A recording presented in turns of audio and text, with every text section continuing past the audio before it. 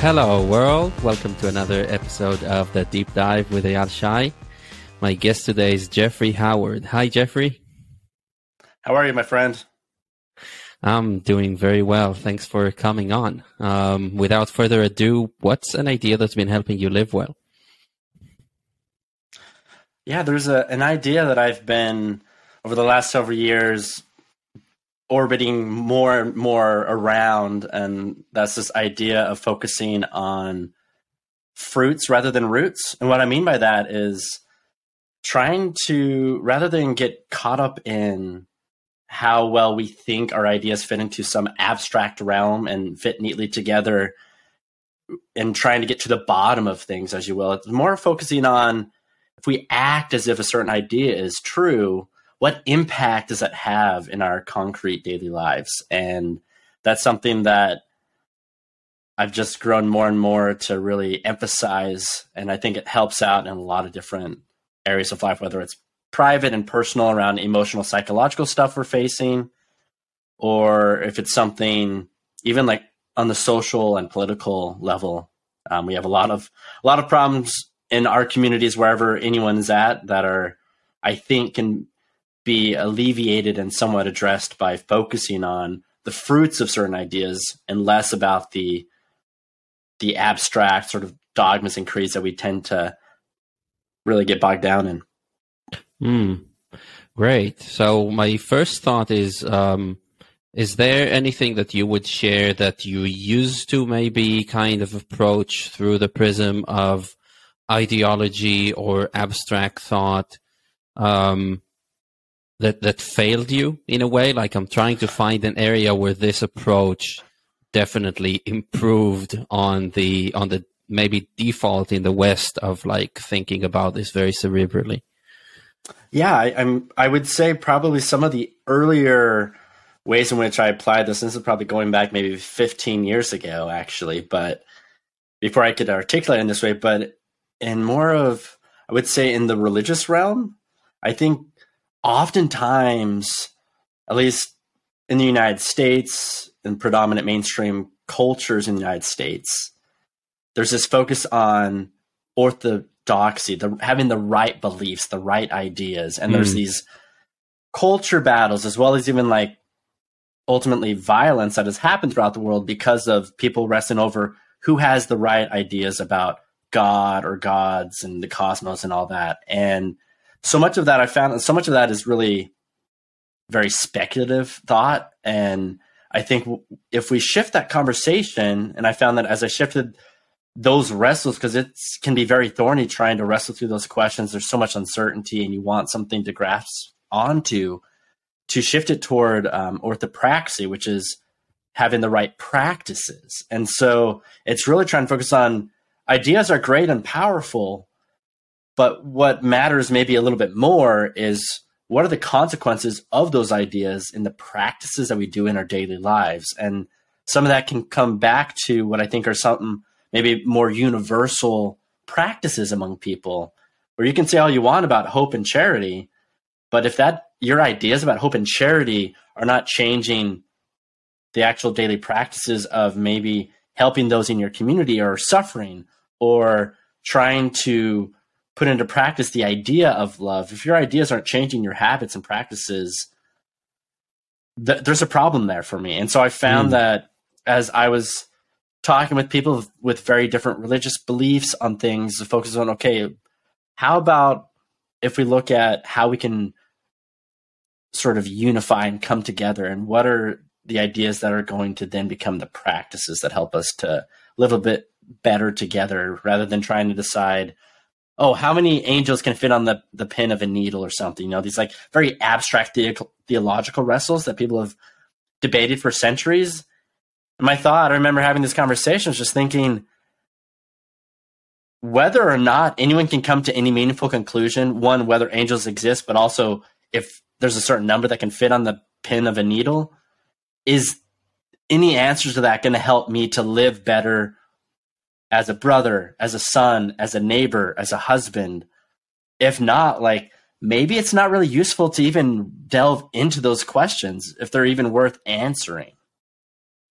Yeah, the philosopher that would come to mind for me, and it's just idiosyncratic in this way, but it's probably like Benedict Baruch Spinoza or someone like him, who I think at this point it's almost like naively, I think, try to solve morality the same way you try to solve a math equation. So you have a few axioms, and from this it creates a whole metaphysics about how the world might work and do that. And very soon after, while I think it is worthwhile, like reading his thoughts and learning from him, but he like very clearly lives in a world of his own, where it's unclear what is actually applied or what is even applicable. And yeah, it goes into the metaphysics, and this really marked a lot of like the early Enlightenment thought, maybe.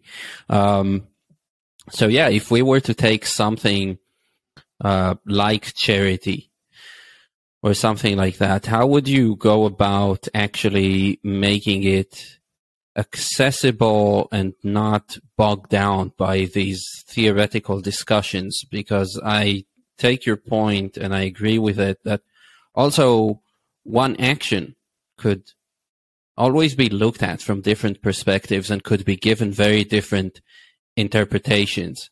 And this sometimes will make us have a dialogue over this thing, right? It could be a very specific thing, and then we could lose sight of what we're trying to achieve, and we could lose sight of the fact that we actually need to act, and we'll be talking instead of acting, right? So, I mean, how would we approach something like that to make it very down to earth and action oriented? Something that I've thought a lot about and comes up in a lot of the religious communities I'm familiar with, again, having the right beliefs. And it connects to charity because my understanding of charity is this idea of trying to overcome differences, to be bonded with one another as we wrestle through this incredibly difficult challenge that is existence. And I know in some faith communities, there's such a priority on having the right beliefs, such as this community, we have the true gospel, the understanding of Christian teachings, and the others are heretical or don't have the right ones. We have the truth here. And there's a tendency with that mindset that in some faith communities, they'll basically push out or ostracize those who maybe are in the community but don't hold that right belief. And what ends up happening is that the thought is, if you prioritize your ideas about what is truth in a religious sense over your relationships with people, what often happens is you're more willing to ostracize your family. You're going to say, I'm not going to talk to my siblings anymore, or they can't spend time with my children, or all these other things. Whereas if you put charity into practice, I think, in my understanding, you should acknowledge, okay, yes, I may have ideas of what I think about is ultimate truth or religious truth, etc. But if my ideas and my commitment to these abstractions that don't necessarily reflect the nature of truth, if those get in the way of me actually living truth, of loving my family members, of loving my neighbors, of helping them, all of that good charity-related stuff, then maybe that's a problem. Maybe that's an issue of me being committed to abstractions and roots. Those are getting at the roots of ideas. Rather, let's focus at the consequences. And if we try and be a little more humble about what we think is the nature of God and all those difficult questions, and settle it down a little bit to earth and focus on what we can do in the here and now, which is to love one another, I think we can make a lot of progress toward a lot of social, personal, emotional problems. Yeah, it's almost uncanny how connected this is to a conversation I recorded yesterday with Stephanie Lepp, and which is presumably out right now. So she's talking about integration and about how there could be Venn diagrams that we can come up with that actually allow us to go and reside in the overlapping part, even though the beliefs themselves are usually associated with very polarized political camps. Okay, so acknowledge the fact that at the same time that Michael Jackson was probably a victim of abuse and a perpetrator of abuse, and dwell in that, yes, admittedly probably less comfortable space, but it's the space which allows you to actually reach out to someone and be like, hey, I'm in the same boat as you. You know, I'm not actually saying anything about that's in opposition to you, but we need dialogue here, right, to move forward. And I really like your emphasis on being in the same boat, because, yeah, a sports metaphor would be something like you and I are on the same team trying to beat blue team and we're red team. And then at some point, and this doesn't necessarily have to be about strife or anything like that, but that's just what came to my mind, right? You and I at some point just completely forget about the game, and here we are like arguing about how you should pass the ball to me or whatever, right? So would you frame it as like losing sight of really something that is obviously more central to our well-being, and we're being bogged down by discussions that usually it sounds like that could very well be the source of something like narcissism of small differences, for example? Yeah, I guess I would put it as trying to focus on the things that are the most concrete and the things that can be most shared by other people. So I have plenty of ideas that I hold that are in a pretty abstract realm that may be interesting and inspiring and useful in other ways. But by focusing on the practical consequences of the ideas, like we just talked about, of the flesh and blood right in front of me and the impact my ideas and habits have on those people, if I focus on that realm, I can see, but other people can see the consequences of my beliefs.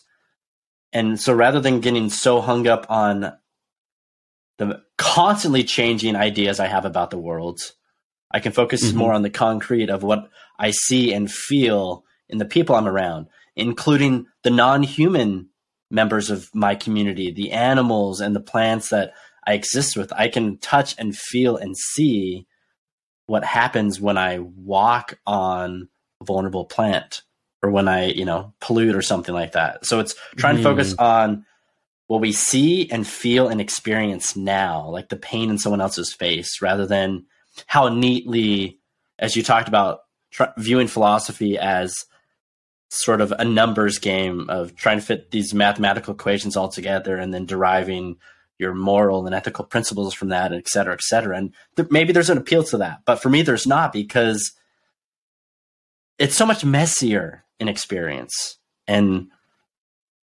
we can create these beautiful sort of noble frameworks that everything we perceive can kind of fit somewhat neatly into, but that's in an abstract realm. Like, what am I doing to help someone else live a little bit better today and tomorrow?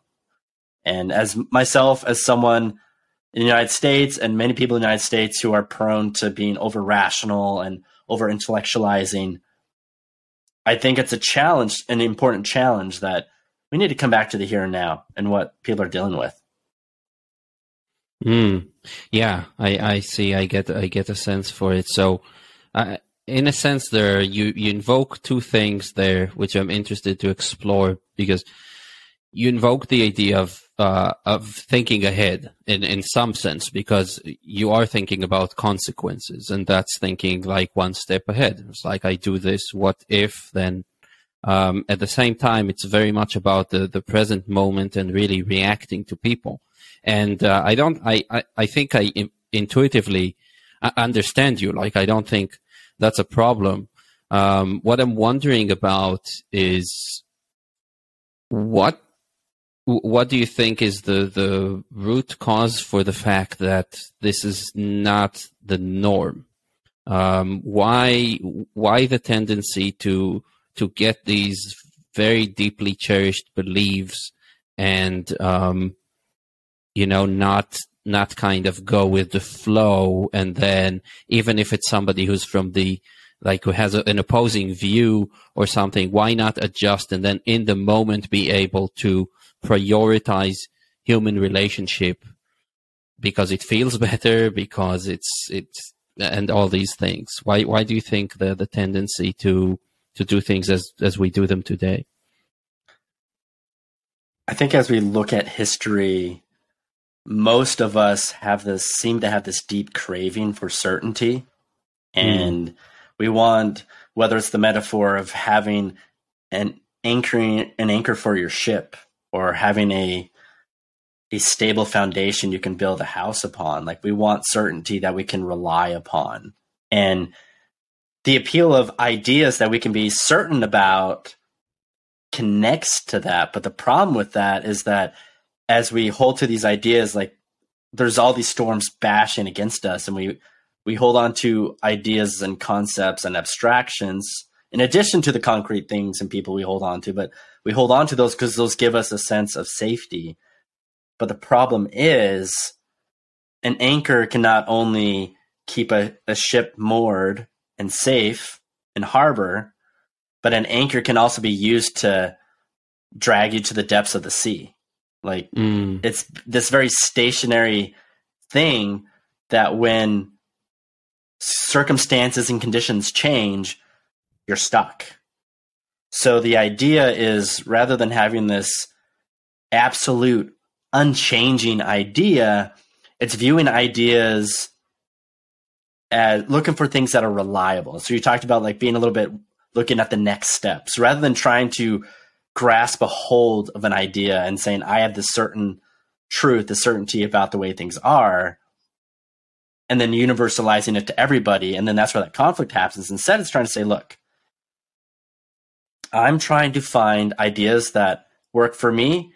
And by doing that, I'm going to listen to other people. Other people have experiences and wisdom they've gained.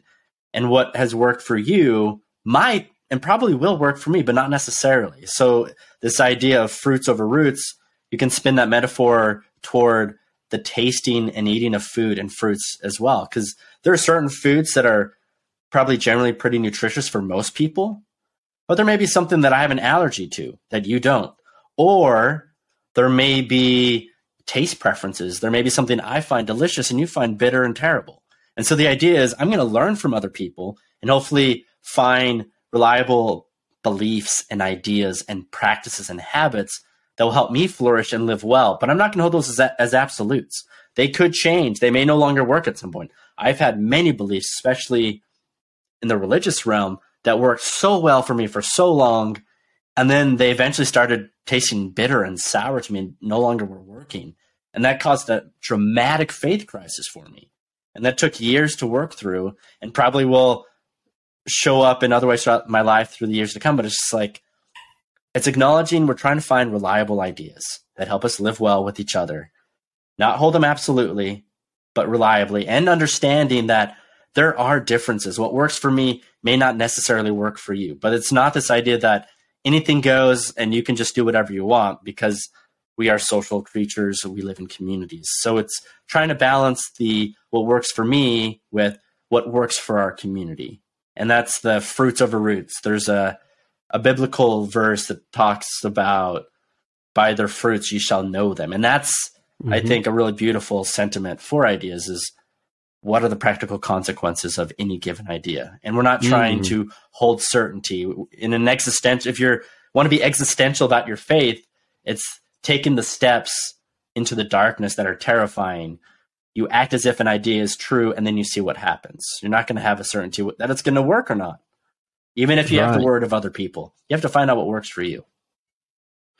Yeah, well, thank you for these metaphors, because I love the fruits over roots, and I really like the anchor metaphor as well. Yeah, it's so interesting, and it also, when we prioritize certainty, we mean certainty of a certain kind that's like ideological, right? But in fact, we completely jeopardize our certainty when it comes to human relationships. If we are very much concerned with orthodoxy, correct ideas, then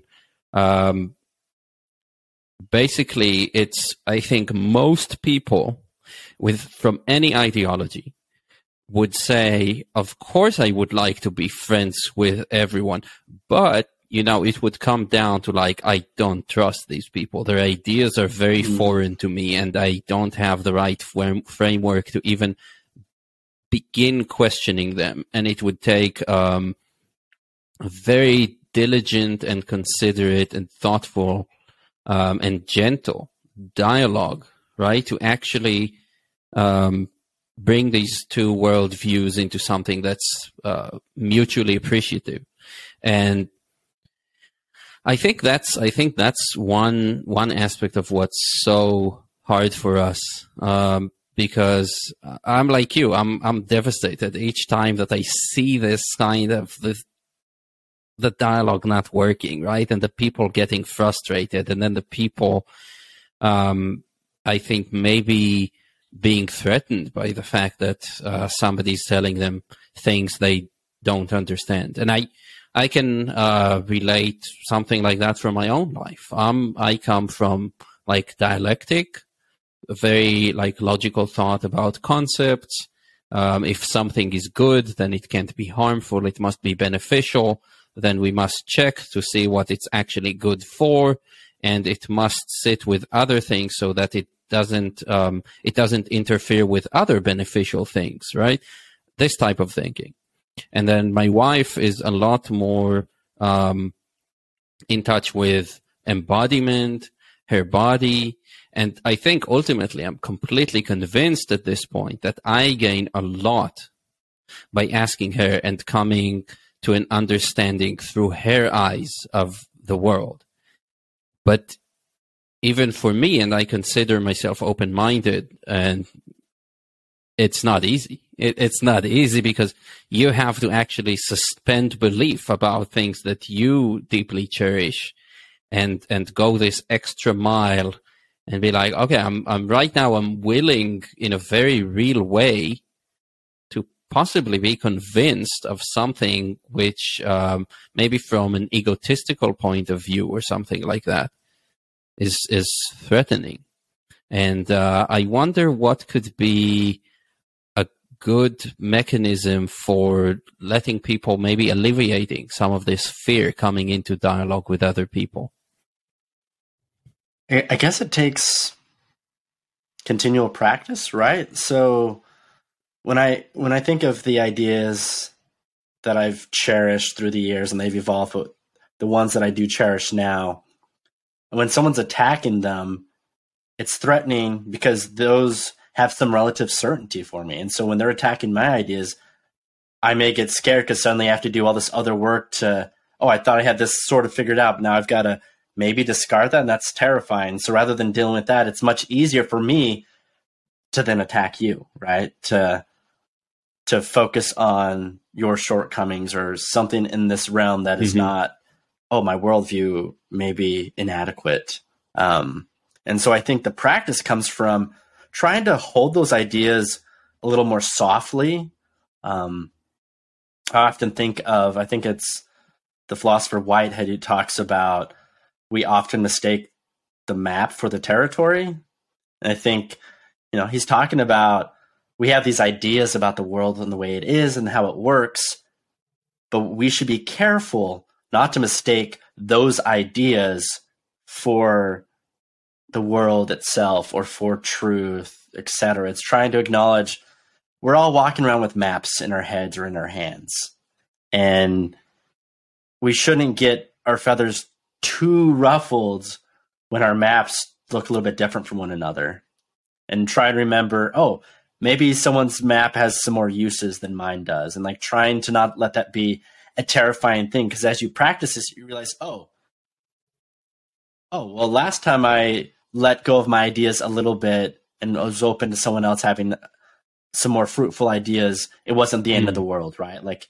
it was a little scary, but I made it through. And so I think it's just time and time again, the practice, you realize, it's sort of exposure therapy to unsettling our ideas, that it's not the scariest thing in the world. Like oftentimes it takes a lot of emotional and psychological work, but it's a muscle you strengthen. And if we can strengthen those muscles internally, I think we're going to be less likely to attack one another, to polarize, to dehumanize, and go, oh, your ideas are so weird and awful. So are you as a person. You're weird and awful too.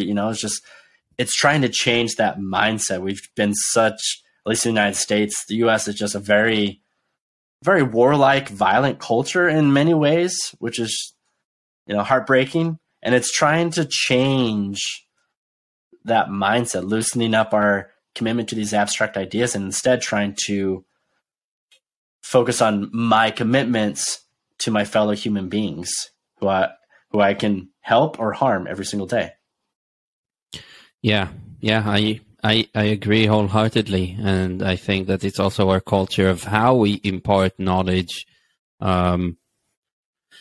to young children, right? Basically, as we're educated for as long as we have the almost only mode of knowledge transfer to be through feeding dogmata to young children, right? Rather than developing it more gently through questions and the shared search, rather than just being given the correct answer, right?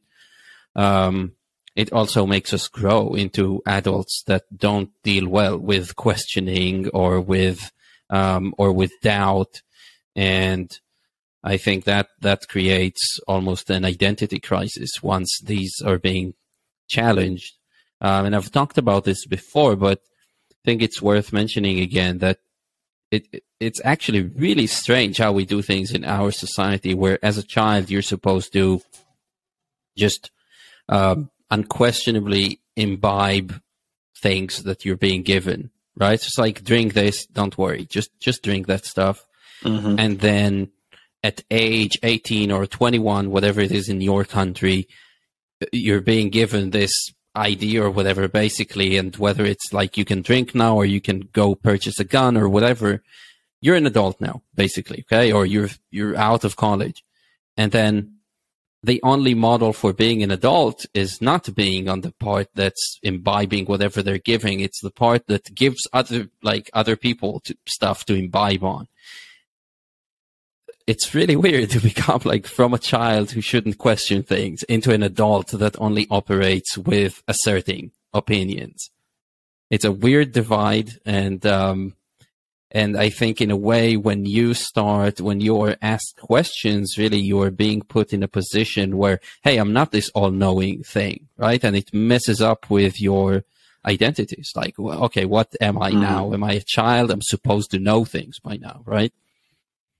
Yeah, I see it a lot with, you talk about, it starts with parenting, and I'm not a parent. I don't have children, but I have been a child, am a child with parents, and a former educator as well. But you're talking about this idea of children are basically treated as these passive receptacles or vessels that we just sort of drop or maybe even shove our worldviews and ideas into them, that we condition them to think this is how learning and the nature of truth and existence, how it works. But there are people who push back against that mainstream idea, who use the mantra of really treating children as adults.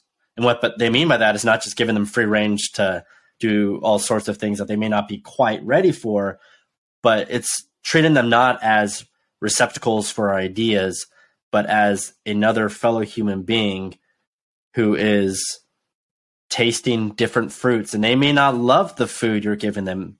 It may not taste as sweet to them. And it's about us as parents and adults, members in the community, to be okay and acknowledge, okay, sure, we have these foods we've been giving and have received ourselves that have been generally pretty good for most people. However, there could come a point in which these foods actually become no longer nutritious or don't taste good to the next generation or to our own children. So it's trying to be a little bit more open, which is scary because there's so many ideas that I hold to that I feel deeply are just good and wonderful things. And they may be for a lot of people. There are people who disagree. And it's trying to remind myself, I'm not going to shove these ideas down the throats of young people. I'm just going to try and give them this sort of banquet table and say, try this out. Like, a lot of us love this. You may love it too, you know, trying to amplify their free will and their autonomy and their agency. Yeah. Yeah. My daughter is 4 years old and change. And, you know, she one day just told me she believes in God. And, you know, generally speaking, I wasn't raised religious. I can see a lot of the good things that religion brought to the world in terms of like organizing a society and so on. But generally, I tend to think that today we can evolve away from it and find common ground away from it and live a good life, basically without spending too much time thinking about who this entity is or whatever. And she's telling me that, and yeah, I can say that I had to try. I managed to do it. Thank God.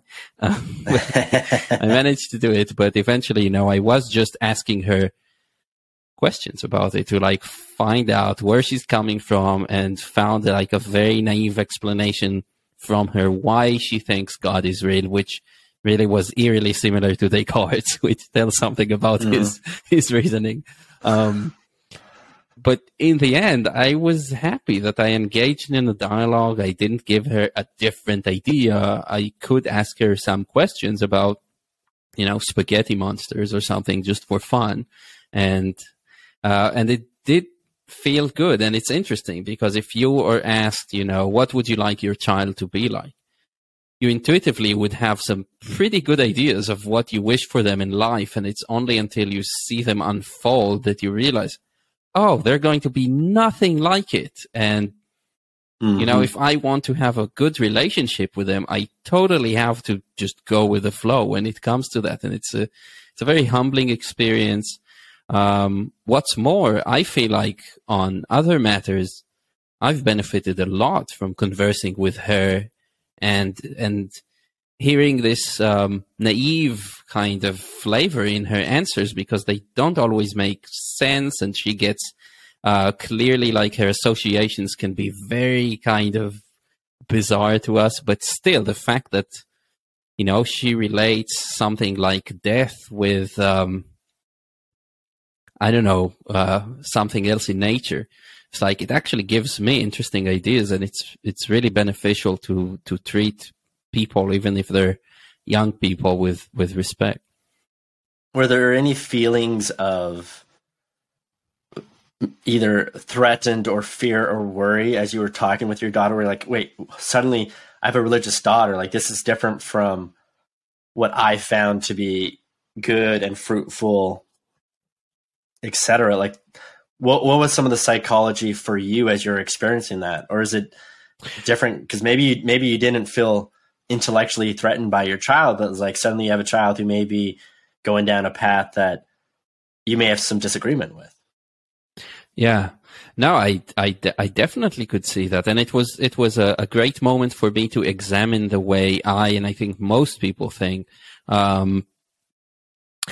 I just watched Encanto with her again the other day, and a great film, really, I think, for adults too. And one of the main points of the film is people tend to assume the worst. And I think it really applies there, because I heard it's like, I believe in God. Okay, so what immediately am I thinking about? That group of people in the Israeli public, for example, from the most extreme right-wing party that believe in God so fiercely that they would actually like to kick out the Muslims from the Temple Mount, take down the Dome of the Rock, which would cause World War III, and build a third Jewish temple on there, right? Mm-hmm. This would be like a knee-jerk reaction, because this would actually be bad. But and then it would take me some creativity and like hold it softly, as you say. Then I'm like, oh, dude, there are plenty of religious people that are not like that. It's like just because, you know, so I needed to go through a few iterations of my own thoughts about it to really realize that it's not one trait or one belief that is ever going to make the other person an extremist or something like that. And If anything, it's going to be my potential extreme reaction. I'm going to clamp hard on this one, right? That would make her a strong reactionary. If anything, that is what is going to be make it into a really big thing for her, because now she might base her identity on like, I'm so not like my dad. You know, I've come a long way and I'm a complete opposite. Right? Does that make sense? Yeah, your point of extremism, I think, is important, because I think about if we hold our ideas a little gently, it's not to say we can't be deeply passionate about them, but it's when we are constantly reminding ourselves and one another, we could be wrong about this certain thing. Things change. If we hold that mindset and try and maintain some intellectual humility, we are far less likely to act extremists, especially in violent ways. I can't promise. I would like to think that I would not be violent about any of the ideas I hold. However, I absolutely am going to come to the defense and physically protect the people around me, because those are flesh and blood living beings. They are much more important than ideas I have that very well could be wrong. I've been wrong about so many things in my short life already, to know that I'm probably wrong about a lot of stuff I hold right now, but I can be a little bit more assured in the concrete things, the relationships with people. And I'm going to hopefully not let the passion I have for certain ideas veer off toward extremism. But I think that's another reason why I love this idea of fruits over roots. Extremism is that extreme form of being obsessive and zealous about the roots of our ideas. And as you pointed out, like that extremism in where you live, that could result in some incredibly terrible violence that would spread out to a lot of other places. So again, that's another reason I think we should try and be a little bit more humble about our ideas and be careful to assert, aha, I've laid a hold of truth right here. I hold it in my hands. You have to look at it and you have to bow to the truth that I've been able to lay a hold of. I think it's dangerous. Yeah, absolutely. I mean, anytime that people are going to be so invested in something like that, are there any... Do you have, like, we mentioned charity, but if we were to give like a very concrete, are there examples of different populations that, according to like maybe your analysis, are actually, it sounds like there would be populations that actually agree on things in practice, but because of the roots would not actually see it, right? And I've been finding this with myself, which is something that is almost like hiding in plain sight. The fact, for example, that there is really literally no reason to, for example, engage in like a heated debate on Twitter or any other kind of social media. It like never led to any place that is good, or anything like that. And yet so many people find it irresistible. And I imagine that for a lot of the people who can get into quite intense fighting, basically we're saying we're trying to uncover some common humanity which they would readily agree on if they didn't held these beliefs more dearly than they hold their relationships with other people. So is there like a concrete example of something like that you ever got a chance to maybe identify into different populations? Maybe this gets out what you're asking. I think about motivations, and motivations are important, but I think some of us who tend to be really into theories and intellectualizing stuff, we push people hard on trying to make sure they're acting according to the values that fit into our theory. So for example, there may be, I think of right now, I spend a lot of time in circles that are interested and practice permaculture. and sustainable farming practices, local food production, trying to produce food locally that is also ecologically leaves a positive impact and helps non-human species as well.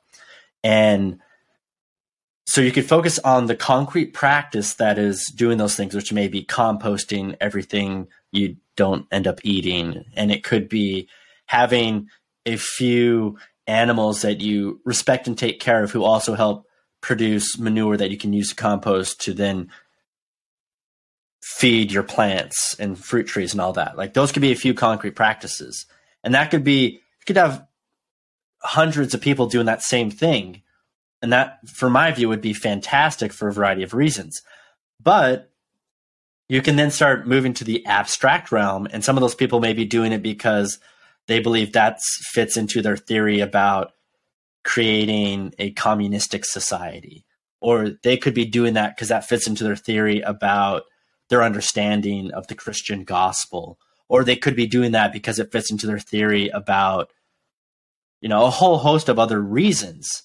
And so oftentimes what happens, especially in these abstract realms like Twitter, we get hung up on these theoretical things and trying to say, oh, all this stuff fits in together because it's capitalism or because it's anti-capitalist or all these theoretical things, and people, we latch on to our favorite jargon words and our theories, and we wrestle and we metaphorically hit each other over the head with it, and we don't get anywhere.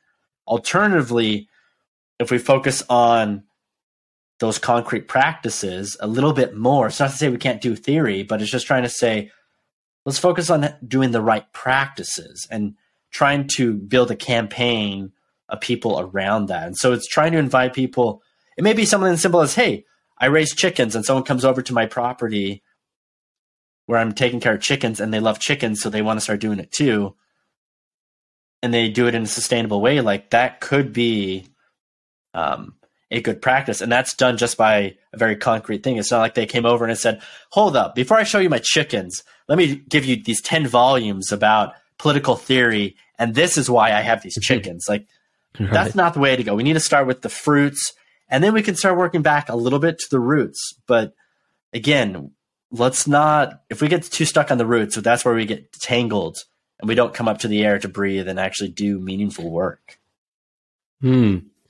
Yeah, well, it brings to my mind something interesting, which I'm noticing now in Israeli politics. So I'll give very, very superficial synopsis for this. But basically right now there's a coalition that's made of the Likud party headed by Bibi Netanyahu and then the most right-wing parties. And most sane people are very concerned about this because they are just now, or maybe by the time this is out, they have reformed the justice system.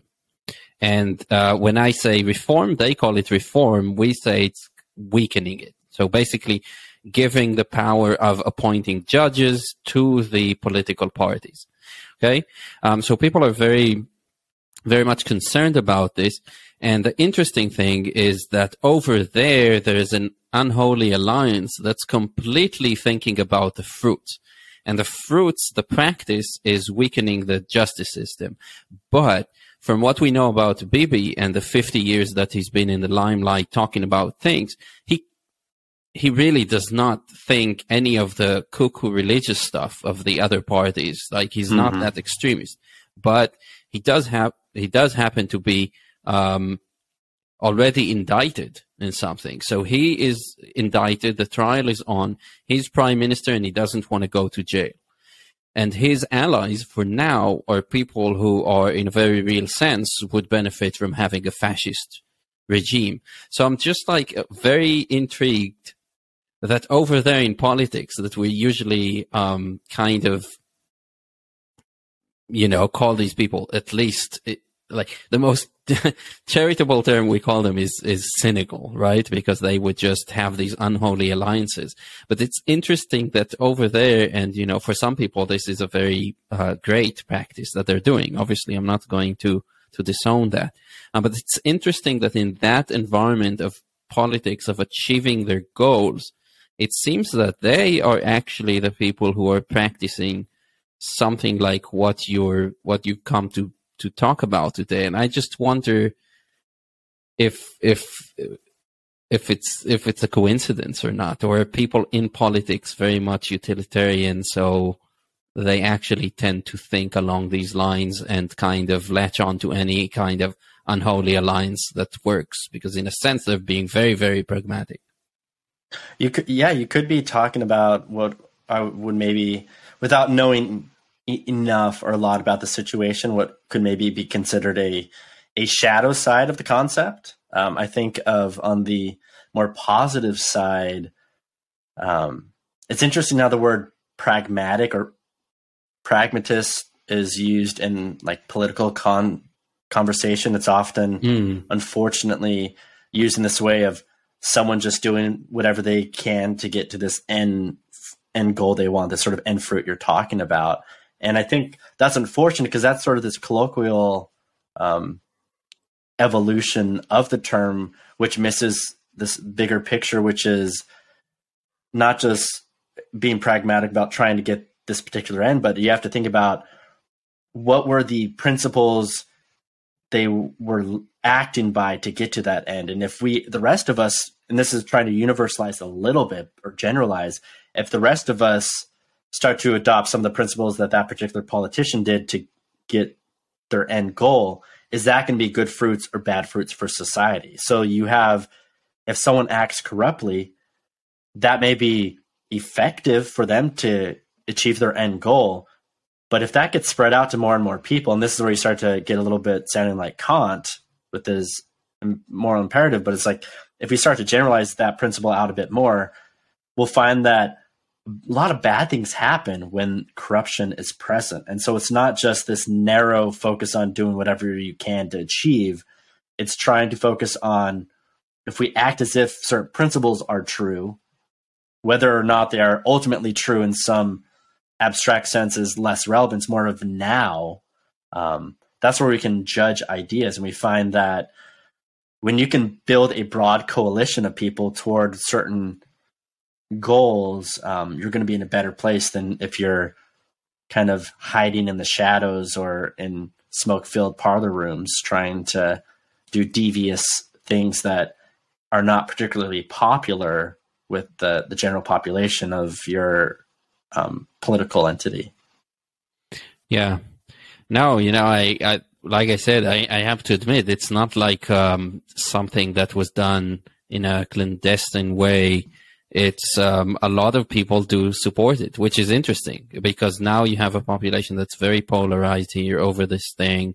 And yeah, it raises a lot of questions, because is it not inevitable that we're going to run into this place where people are so frustrated with the other side that there is a breakdown of dialogue, where it gets to the point where you don't feel like you could coordinate and communicate with the other side, so you become less and less scrupulous from the perspective of the other side.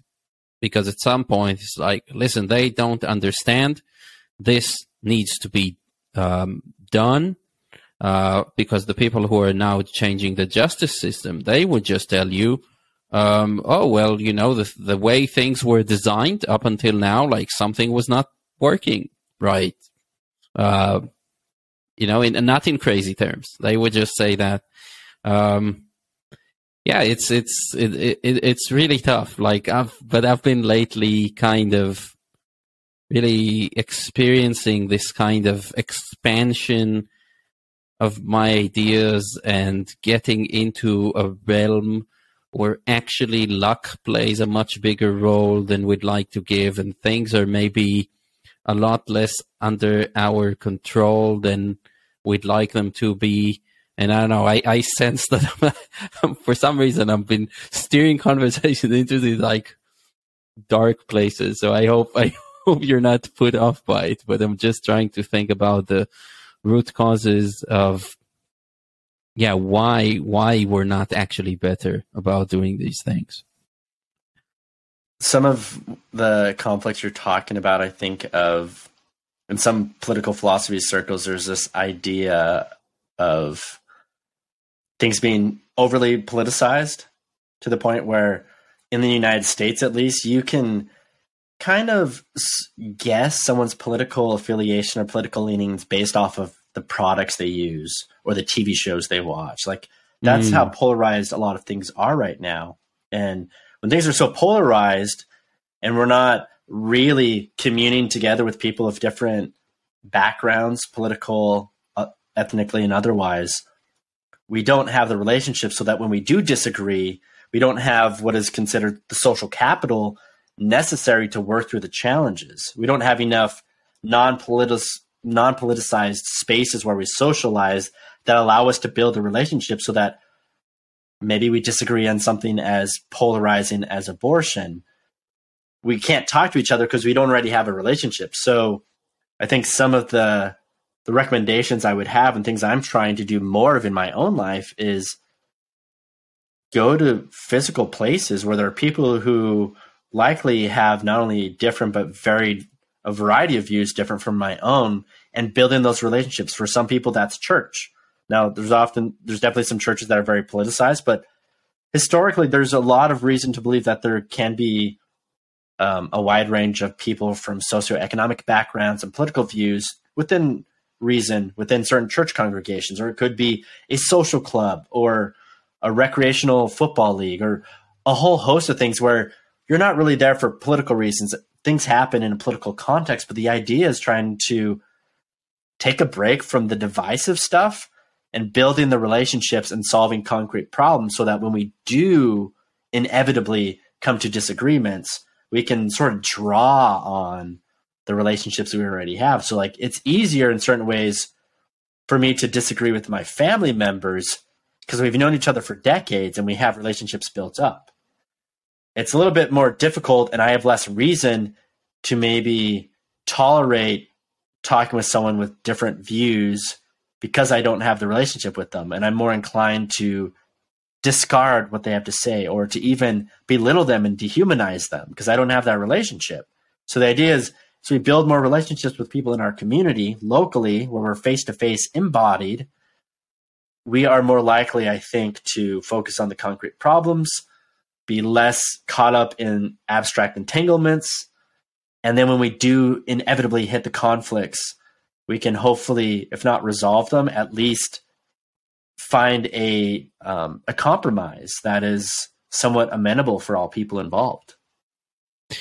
Yeah, I totally agree with this. I think that there is a lot to be said in praise of even small talk, which is is not something I do on my podcast, but in real life, I think there's a lot to be said for how important it is to establish rapport through, just normal conversation and not just jump into the very divisive stuff.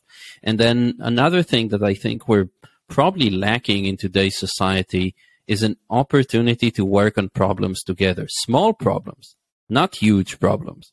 I think that a lot of what is in the news is, the biggest problems, right? It's like climate change. Like, for Christ's sake, we have to organize something. Or COVID, the COVID response was so terrible. It was like worldwide. It was so inconsistent. Like within the US, you had different states trying different things at random. And that's what gets kind of just amplified in the news. But I've been thinking about this idea of like, what about initiating programs locally of actually presenting people with a problem? And it's a soluble, it's not that hard, but it's definitely something that takes more than one person or more than one family, right?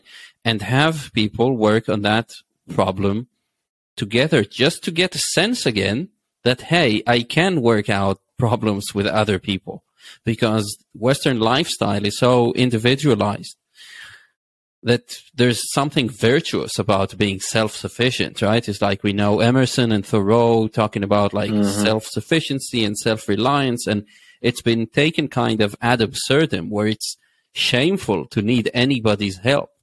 And I think that that's led us to a place where it's people actually forget, and they, in a real sense, the type of problems we're dealing with are all framed as problems that you're supposed to solve by yourself, right? Mm-hmm. If you're unhappy, you did something wrong. It's like you didn't work hard enough. You didn't, whatever it is.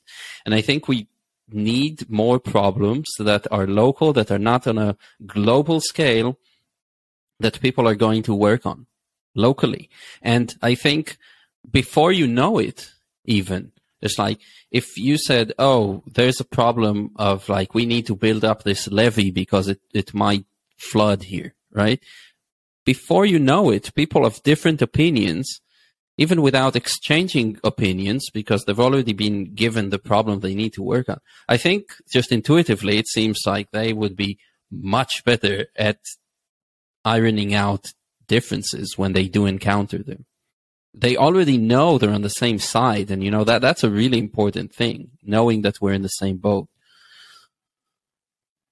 Yeah, I think there's this difference between framing climate change in a global sense. Like, climate change happens everywhere, is happening everywhere already.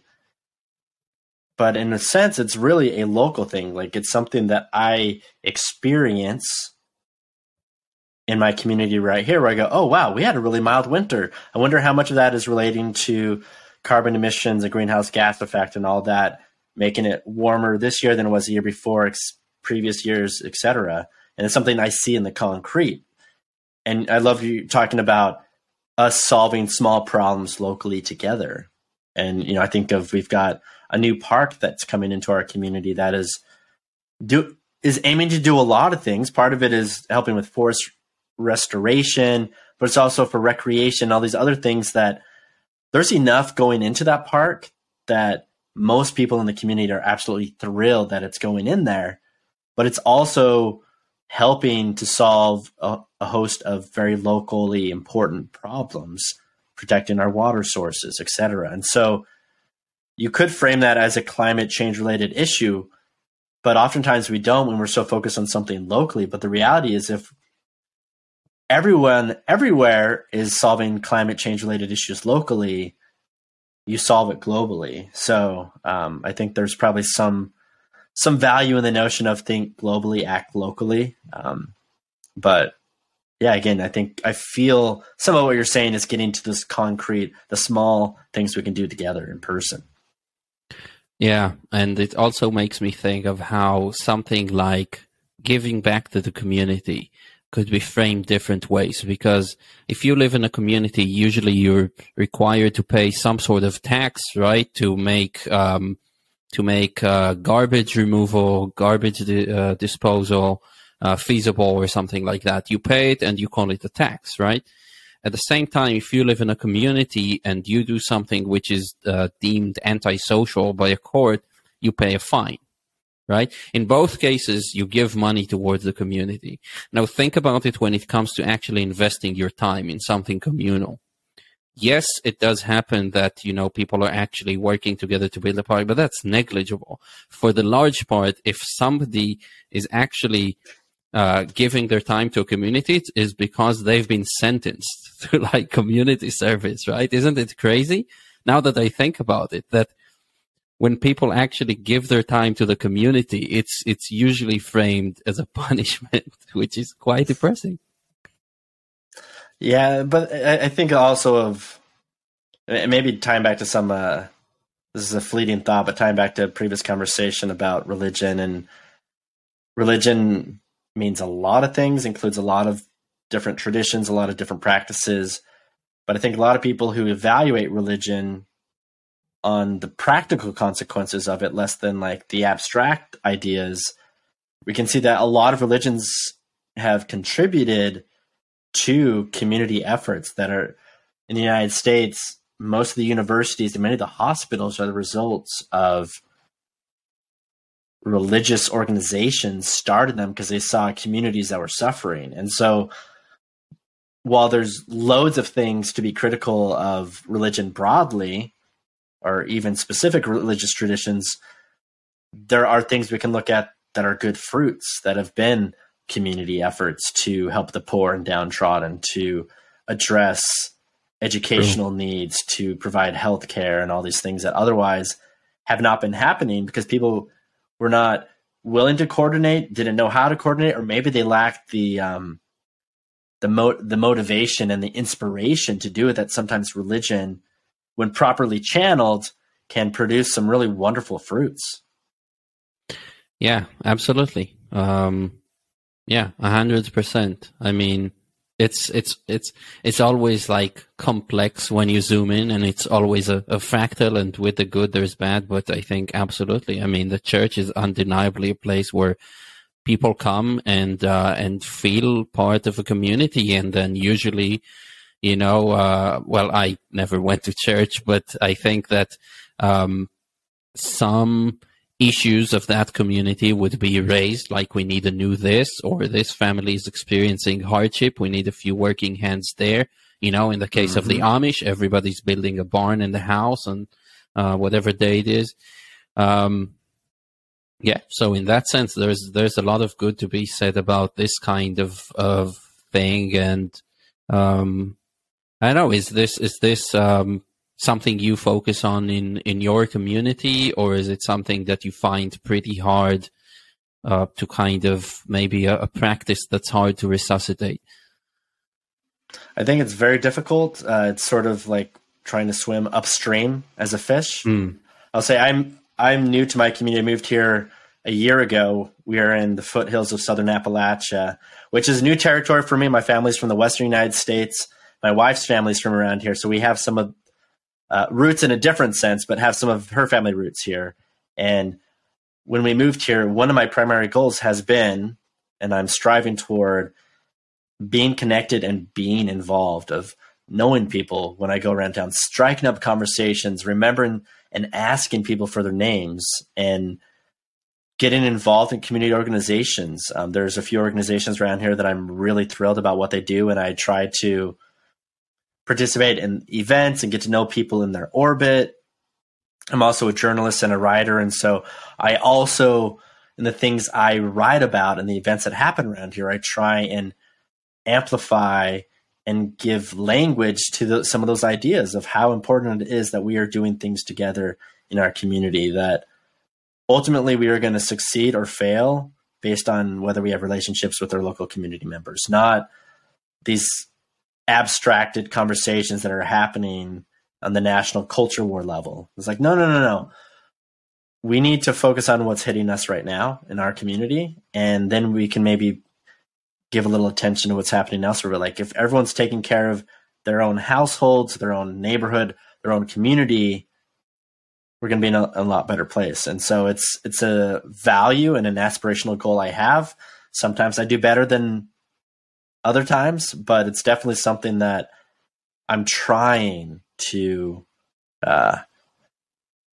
maybe following after your wife's footsteps of being a bit more embodied. I tend to be a little bit more of an abstract and intellectualizing type, and that's great for some things and terrible for a lot of other stuff. So it's trying to challenge my natural temperament to be with my community, to help out where I can.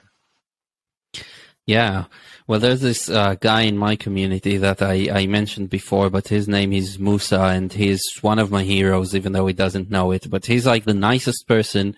Really, I don't know much about his beliefs at all. Well, I don't know anything about his beliefs, but a very long time ago in my community, he started a fruit orchard, and it's basically his life's mission to go work in that fruit orchard for himself. And then whenever there's fruit, he goes around on his little scooter and he just gives people prickly pears or jam that he made or whatever. And I think that's like maybe the perfect embodiment of fruits over roots. And I love it. Maybe this should be made into a more tangible project of something as apolitical as growing fruit trees. You know, this is just like pitching an idea right now, but maybe focus on these things that are completely uncontroversial to show people that coordination and communication and co-creation are completely feasible, and we can start with things that don't trigger us, and then when the time comes, when the time is pressing, we would have a much easier time to initiate just cooperation. Absolutely. Nice. Are there any other aspects of the concept that you think would be worth mentioning or exploring? I feel like we've dug around in the soil a fair amount. I think there's enough for people to kind of chew on and, experiment, see how it works, see what doesn't work, and hopefully can unstiffen some thinking and invite a little bit more cooperation. Life's hard, and it's even harder when we hold rigidly to the ideas that come and go in our minds. Right, especially when we alienate other people, when in fact the only thing that really would save us all is if we had good friends, I'd say. At least that's what I think. Yeah, Jeffrey, thank you so much. I think in the end, I definitely feel uplifted by this idea that kind of came towards the end. So thank you very much. And I would love to hear from you about every project that you are connected to online, or any personal page that you'd like people to visit. Then you're free to share that. Yeah, sure. So there's just a few projects I'm very involved in. I'm an editor for an online publication called Erraticus, which we try and do our best to focus on taking a pragmatic approach to ideas. There's a lot of either not so useful or maybe bad fruits in the world, and we're hoping that we can, by focusing on practical consequences of ideas, we can encourage some fruitful ideas. And I also host a podcast called Damn the Absolute, which, as the name suggests, we try and challenge some absolutist ideas and hopefully offer up some ideas that people in their communities and families and personal lives can put to use. Great. That sounds good. And I'll be waiting for the day when we plant a fruit tree together and dig in the earth. That would be so nice. So thanks again so much. Thank you.